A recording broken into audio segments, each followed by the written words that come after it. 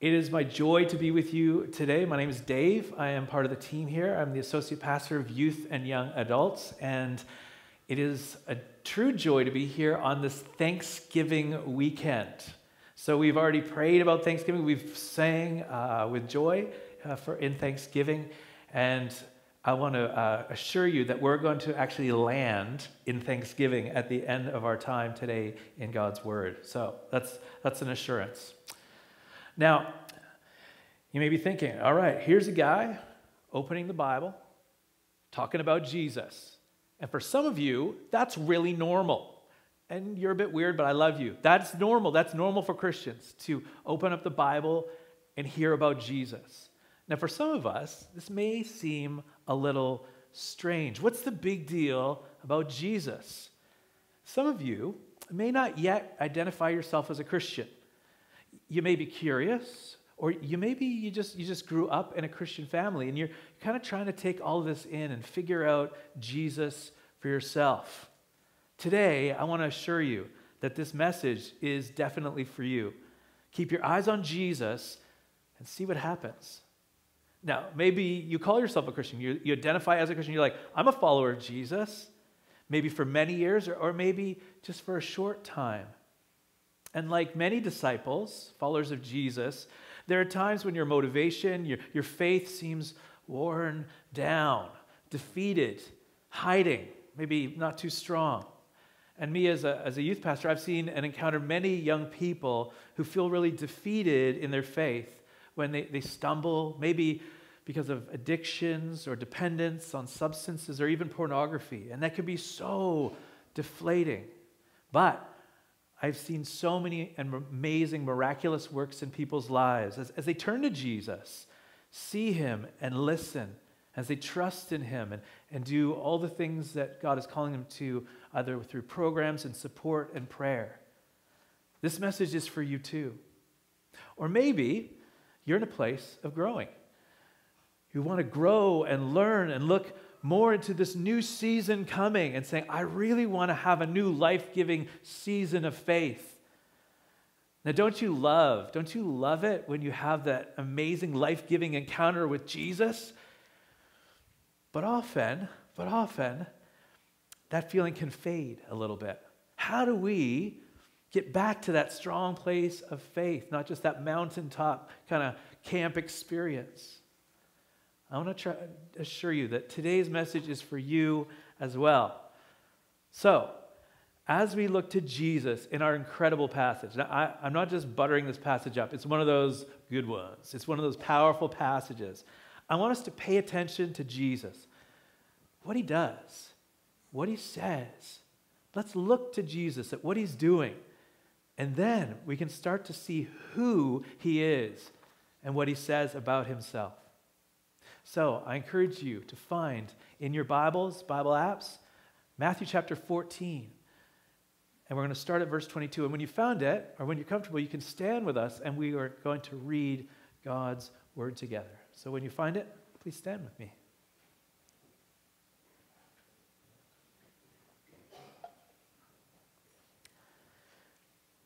Matthew 14, starting at verse 22. Immediately, Jesus made the disciples get into the boat and go on ahead of him to the other side while he dismissed the crowd. After he had dismissed them, he went up on a mountainside by himself to pray. Later that night, he was there alone, and the boat was already a considerable distance from land, buffeted by the waves, because the wind was against it. Shortly before dawn, Jesus went out to them, walking on the lake. When the disciples saw him walking on the lake, they were terrified. It's a ghost, they said, and cried out in fear. But Jesus immediately said to them, take courage, it is I. Don't be afraid.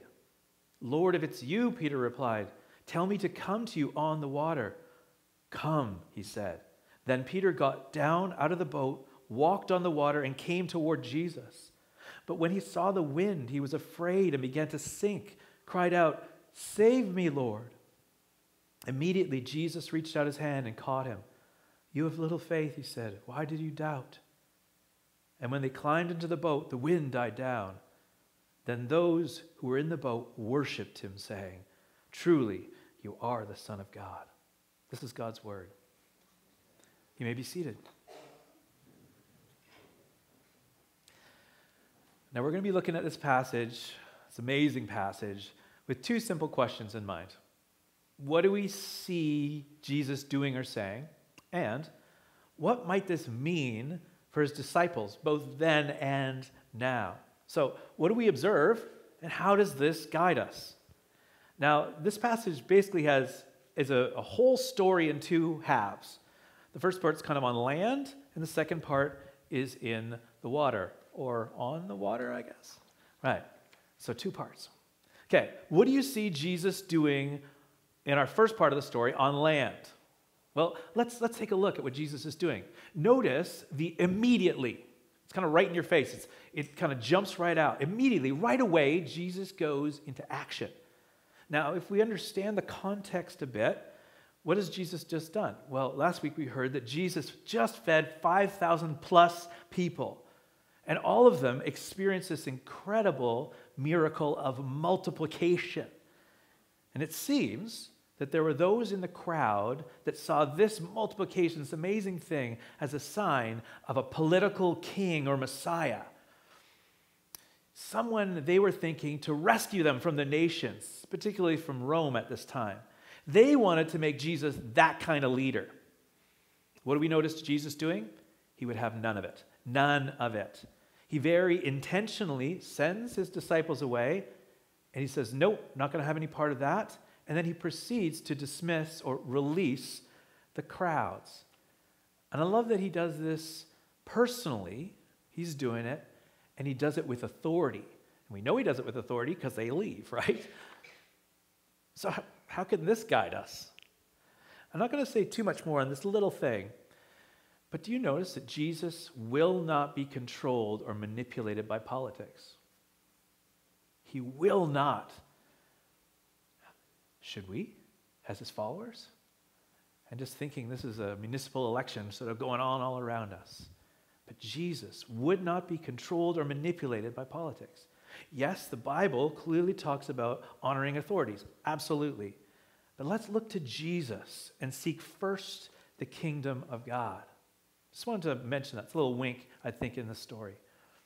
Now, verse 23, we read, after Jesus had dismissed them, he went on a mountainside to himself to pray. Now, are you noticing that he's doing a whole bunch of work here, and it actually took quite a while for him to actually get up the mountainside to pray? People take time, and Jesus takes the time to be with the people.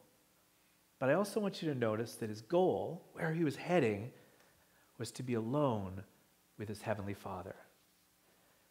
As you hear this story, can you imagine in your mind, looking to Jesus, do you see him praying alone, without his disciples, without the crowds, praying? We see that Jesus, even Jesus, who just blessed bread and fish and fed thousands of people, even Jesus shows his full humanity and humility and kneels before his heavenly Father in prayer. So beautiful. He's listening and speaking to our God and Father. So Jesus, who, as we will see in just a moment, is the very Son of God, even Jesus takes time alone in prayer. How about for us? Friends, what does your alone time with God look like? Maybe if you're young or a little bit inexperienced in the Christian faith, maybe this is not yet a priority for you. But I can assure you, if you've been a Christian for a while, you have definitely heard pastors saying this, and you and I should know by now that you and I need that alone time with God in his word and in prayer and in worship. And for the Christian, prayer is a non-negotiable in the Christian life. I'll just talk about myself. I know that I will never mature as a believer in Jesus unless I spend time with him, even daily time, alone and totally available to what he wants to do in my life. So, what might this look like for you if you do it? Maybe you do it already and you can share that. But honestly, if you don't hear anything else that I say, and I'll say some good things, I hope, even if you hear nothing else that I say, hear this. Spend that alone time with God. Hear his voice in his word. Look to Jesus. See who he is and respond in your life. And I can encourage you that if you want help with this, if you need help with this, there are people who would love to guide you. Whether it's Pastor West, even myself, Courtney, your home group leader, others in your home group, youth group leaders, we would love to help you find that alone time and make that alone time with Jesus. So finally, in this land part of the story, we see Jesus alone, right? Up on a mountain, praying. Beautiful. But we also see this in verse 24. And the boat was already a considerable distance from land, buffeted or crushing waves crashing about them, because the wind was against it. Now, as we look carefully, what do we understand about Jesus? Now, we have to kind of pause for a moment. Jesus is up on a mountain, and his disciples are not up on the mountain, are they? Jesus directs those who know him, follow his disciples, very intentionally. And as we'll see in a moment, he directs them right into a situation where they're quite stuck, confused, and exhausted. He sends them out into what becomes quite a storm. Friends, we don't always know, and often we don't know the situations that Jesus will lead us. And sometimes these are really challenging and uncomfortable situations. But I want to encourage you, he knows what he's doing. Check this out. Jesus doesn't go to them right away, does he? He stays up on that mountain for a while. I don't know if you've ever experienced that. You pray for something, maybe over and over again, and it doesn't seem to come. Now, my story is not a unique story, but you'll hear it and you go like, oh yeah, I get it. I prayed for a home in Vancouver to rent for a long time. Prayed especially for somewhere that is appropriate for foster care, which I do. And I know Jesus called me to foster care. So I'm like, where is this place that I can do the foster care that God wants me to do? So I prayed for months and months and months, right? And it never seemed to come. And here's the hard part. All my friends seem to be getting these really cool places for like way less money than they should, right? I'm like, how are they getting? I'm getting a bit jealous here, right? It's like, Jesus, what are you doing? But then, just over a year ago, by the most amazing circumstances, and I think I've told you this story before, I find this incredible place. And to the surprise of both myself and my landlord, she's actually Courtney's aunt. What? Jesus knows what he's doing, and he doesn't always come to our rescue right away, does he? Now for the second part of the story on the water. Now, I hope you find this a little more shocking. It's beautiful, Jesus in prayer and sending out his disciples, right? We're called to really carefully look at Jesus, what he does and says in the midst of this amazing thing. And the gospel writer Matthew means for us not just to be like, oh, that's interesting, to be astonished, to be amazed at what we see and hear. Jesus walks on the water. Peter follows Jesus into the water and walks on the water, and Jesus is proclaimed to be the Son of God. That's pretty amazing. That's pretty astonishing. Let's start from verse 23.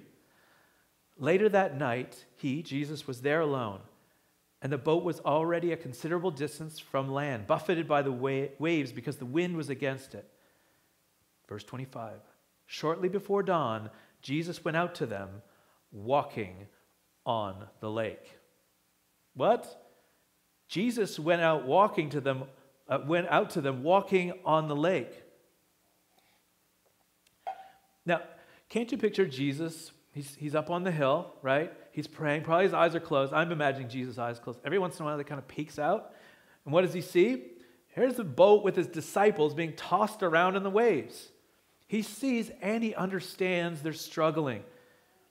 And he has come before the Father in thanksgiving for feeding the 5,000, for the kingdom mission, not this sort of political mission, this kingdom mission of Jesus that kind of both exceeds the politics of the day. And he's in continued prayer for the gospel mission of salvation that we get to experience. He's praying for the cross, for going to Jerusalem, going to the cross to take our sin upon him. He's praying for this mission. And I think he's praying that he might be more fully revealed to his disciples. And Jesus goes to them. Jesus walks on water. Now, it's kind of just a statement, isn't it? Jesus walks out to them. There's no showiness. There's no ceremony. We don't even really get a setup here. It's not like, and something amazing is about Jesus walks on water. That's all we read. His disciples are in trouble and being beaten down by the weather. And the boating in these days was grueling and torturing at this time in the middle of the lake. And remember, Jesus has actually put them there. He's like, so they're probably feeling something, right? They're in the middle of the lake, kilometers from shore, somewhere between 3 and 6 a.m. That's not my happy time. Jesus comes to them, walking on the water. Now, you might be shocked or even a little skeptical. Did this really happen?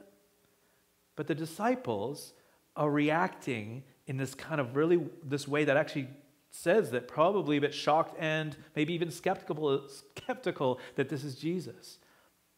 Verse 26, when the disciples saw him walking on the lake, they were terrified, right? It's a ghost, they said.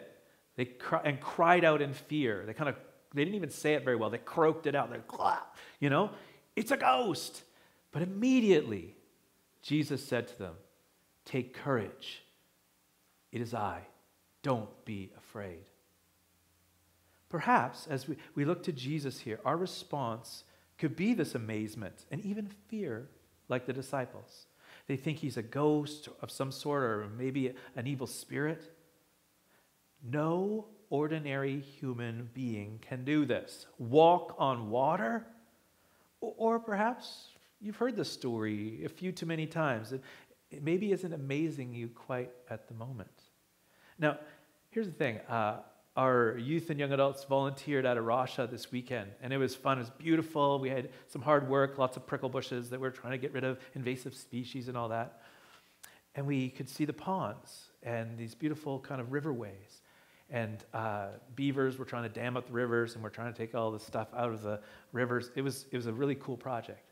Now, if you look into the ponds, what do you see? Well, these cool little frogs, some fish. And sometimes you'll see these little strider bugs. I don't know if you've ever seen these. They kind of sit on the top of the water and they kind of move, right? They're amazing. Like I could sit and watch these things for hours. They're absolutely amazing. And that's a bug, somehow not breaking the surface tension of the water. Here's a man walking on a stormy sea. This should amaze us far more than anything than we have yet seen. This is astonishing. They are scared, they're amazed. And what does Jesus do to reassure his fearful followers? Yes, he says, take courage or take heart. Yes, he says, don't be afraid. There's nothing to fear. But he also says something that you might miss if you read over it too quickly. We might read something like, don't worry, it's me, Jesus, right? You might hear that. But that's not exactly what he says. In the original language, what he does say is, I am. Take courage. I am. Do not be afraid. I am. Oh, that's an interesting thing to say. Because I am is the name that God reveals to us in the book of Exodus. That's his name. And every time you see the capital L-O-R-D in the Old Testament, that is the name of God, Yahweh. Jesus says, I am. Jesus says, I am. Walking on the water, Jesus revealed to his disciples and to us now, Jesus is I am. Jesus does hold the name and authority of the God of all creation. He has authority and power over all creation, of science and any imaginable law that holds the universe together. He is the I am over all of that. And he simply walks with confidence toward his friends. You may think this is kind of like a mythological story or an exaggerated story or even made up. But the text here clearly believes this to be true. Christians have always believed this story to be true and reliable, and the disciples' responses seem to be very genuine and fitting to what we see. So if Jesus did indeed come walking on the water to his disciples in command of this world and to his helpless disciples in the middle of a storm that he sent them into, what might this mean for us? Well, the story leads us to see that Jesus has the authority of God over this world, over everything in this world. No storm, no disaster, no situation is out of his power. And Jesus intentionally and personally steps into the middle of our troubles, our fears, and confusion. He comes to us because he has the power to do so, but also the heart and love to be present with us. So even in the difficulties and chaotic situations we face, like these disciples, when we look to Jesus, he often sends us to places and people that we can't quite see what he's doing. But he does come, and he does reveal himself to us. This reminds me a bit of my first year in pastoral ministry. I graduated from Regent College, and I was like, God, what do you want me to do? And God's like, I'm going to send you to North Carolina. And I was like, okay, right? That was not expected. Here I am, some Canadian kid down in the South trying to say y'all, which is, I still say y'all, it's great. But my time was a bit of a disaster at first. It was so frustrating. Youth and families didn't really even seem to like me or my programming and style, and I felt so much rejection. I did not know what Jesus was doing. Here I am, far from home, in a place I didn't really know. Where did you send me? To what did you send me, Jesus? But God shook up that church. It was kind of sweet. It was a great story there, but God shook that church up, and new kids and families came. And so we went from like 2 solid kids who kind of liked me. Like that was my youth group. Two kids were like, all right, you're okay, Dave. Went from these 2 kids to tons of kids and this absolutely amazing group full of faith and friendships. And the cool thing is I'm still in contact with a lot of these guys many, many, many years down the road. And many of them have kids now, which is really cool. So even when we're as agitated as the sea around us or the situations around us, Jesus, the great I am, is our foundation and our confidence. Now as we move into the second last part of the story, and it's also pretty amazing. You see, Peter responds to Jesus. And yes, it is amazing what happens. And I want you to look at Peter and be quite amazed. But for now, let's focus on Jesus and what he does and says. Peter walks on the water.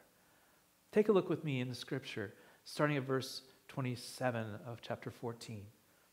But Jesus immediately said to them, "Take courage, it is I," or "I am.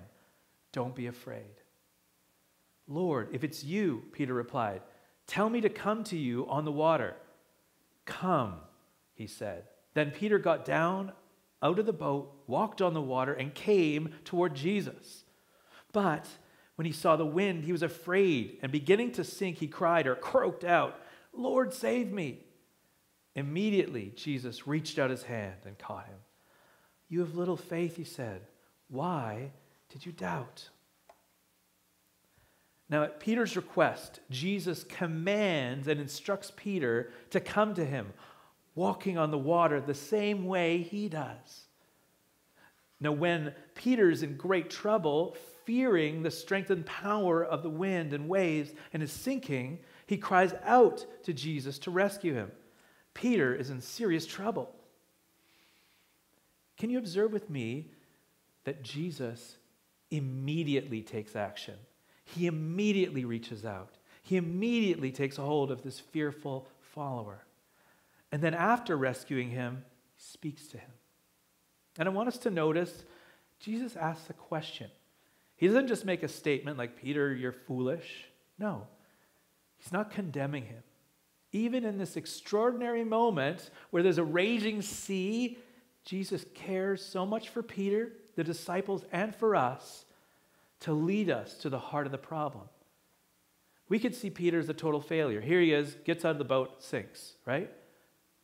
Yeah, he walked on water a little bit. We could see this as a total failure. No, Jesus tells us that this little faith, it's not no faith, it's this little faith. His little faith collapsed when doubt took over and consumed his heart and mind.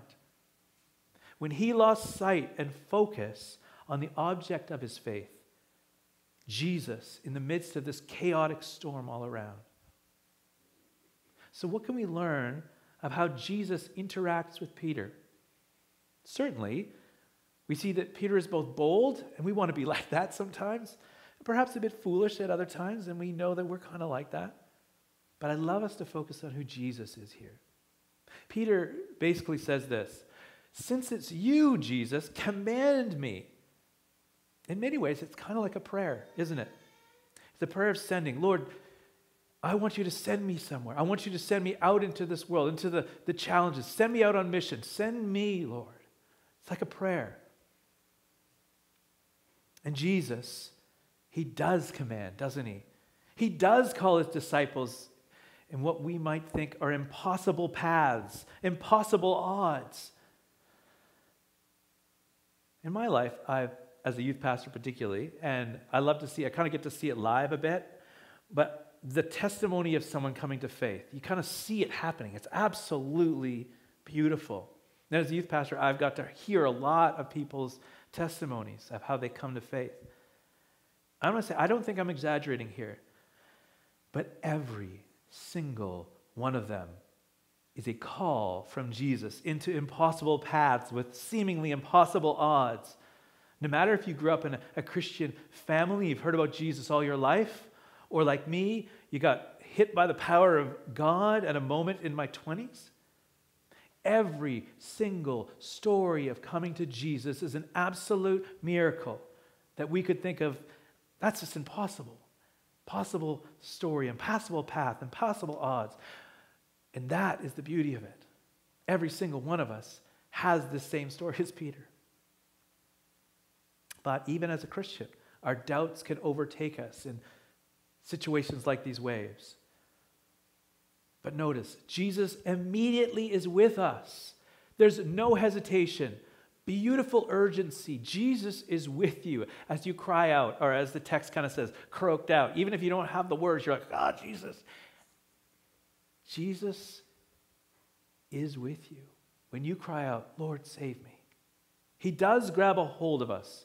He does steady us. He is with us. That's who Jesus is. And when we cry out to Jesus, he may not save us in the way we want.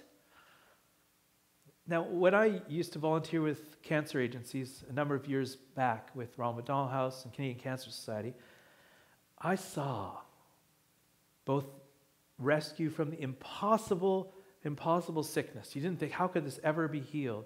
But I also saw the sad deaths of people I love. But here's the thing. I don't know if I can even put into words. It's this incredible experience of Jesus. Because Jesus was so powerfully present and holding us, no matter how hard the situation was. And particularly I saw this when I saw Christian families cry out, Lord, save me, save my child. And I saw rescue and healing through both the conventional therapies and some unexplainable works of God. Just like, how did that happen? And sometimes I saw devastation of a loved one who had passed away, who had died. But here's the point. And the thing I can't deny is the presence of Jesus so deep and so real and so rich in the midst of the most painful and chaotic storms of sickness. Now back to our passage. Yes, Jesus does correct Peter, but he does it as a question. He's kind of saying, Why, when you've come so far, when you've seen what is possible with me, did you let your doubt and overtake your faith, as small as it is?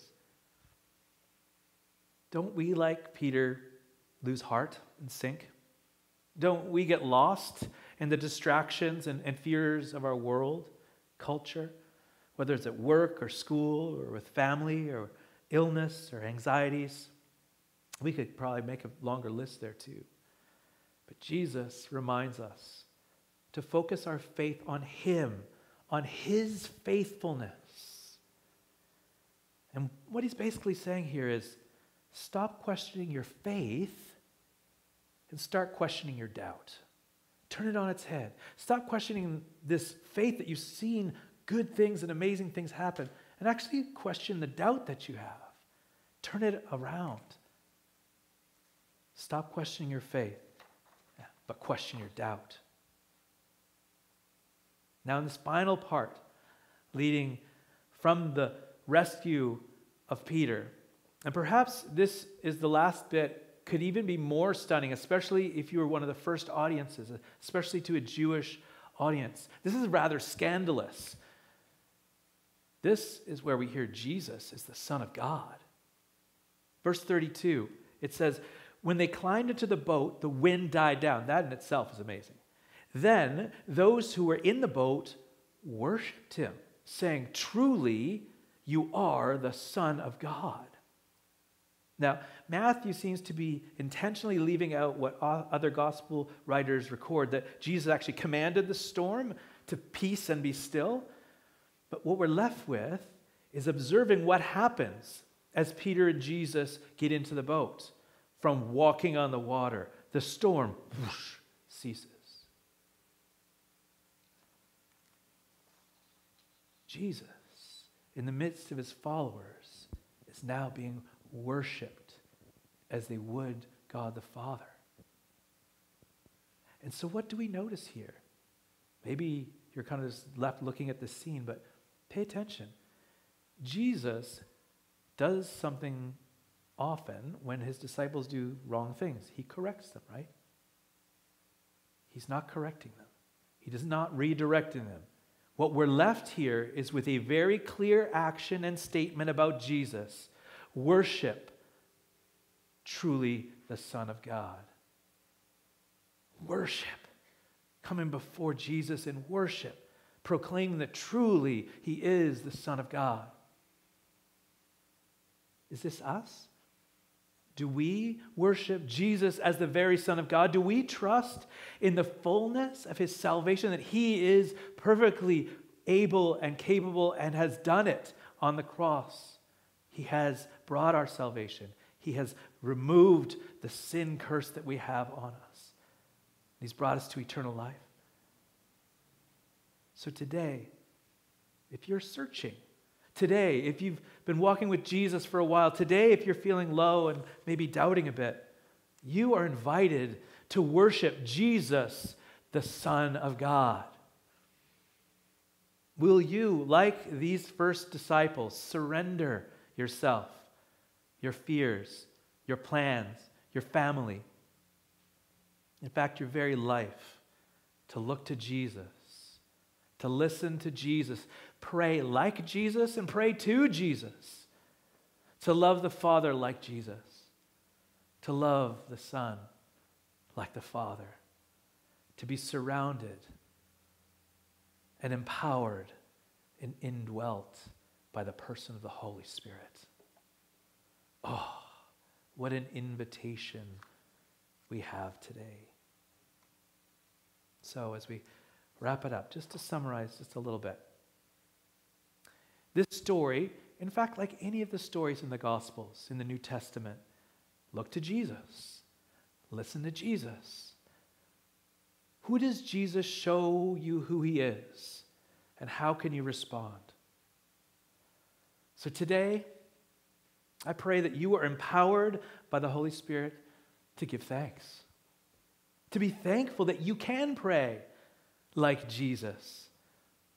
And you have the opportunity to spend time with your Heavenly Father alone. I pray that you are thankful that you are empowered to seek and listen to Jesus' commands. Yes, like Jesus, not to be overwhelmed by politics that are around you, like, Jesus, help me from this. But put those in the right place.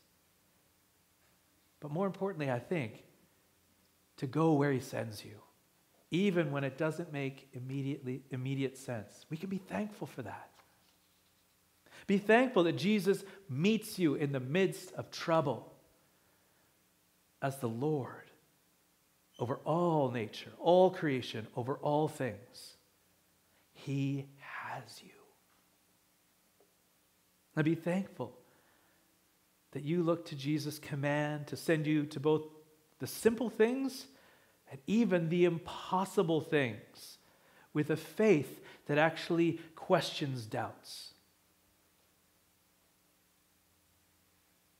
And even now, we can be thankful that Jesus is the great I am, the Lord, and surrender in worship and praise because he is the very Son of God who came to seek you and to save you because he does see you and he loves you. Amen.